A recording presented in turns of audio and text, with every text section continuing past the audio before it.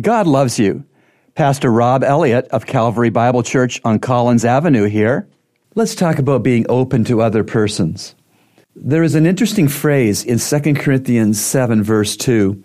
It's this phrase, make room for us in your hearts. I'll read the verse. Make room for us in your hearts. We wronged no one. We corrupted no one. We took advantage of no one.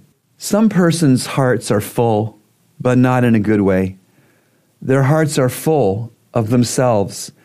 Their hearts are full of only their immediate family. God wants us to have room in our hearts.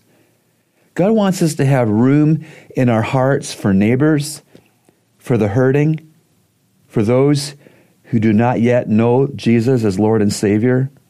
The Lord wants us to have room in our hearts. And so are you wondering whether or not you have room in your heart? It's easy to find out. Just notice how you react when someone wants into your heart. If your reaction is annoyance, you do not have room in your heart. But if your reaction is love, you do have room in your heart. May we be Christians who have room in our hearts. Remember, God loves you, and He's proven it with Jesus' cross. Today's encouragement has been brought to you by the Christian Counseling Center located at number 58 Collins Avenue. To reach the center, call us at 323-7000.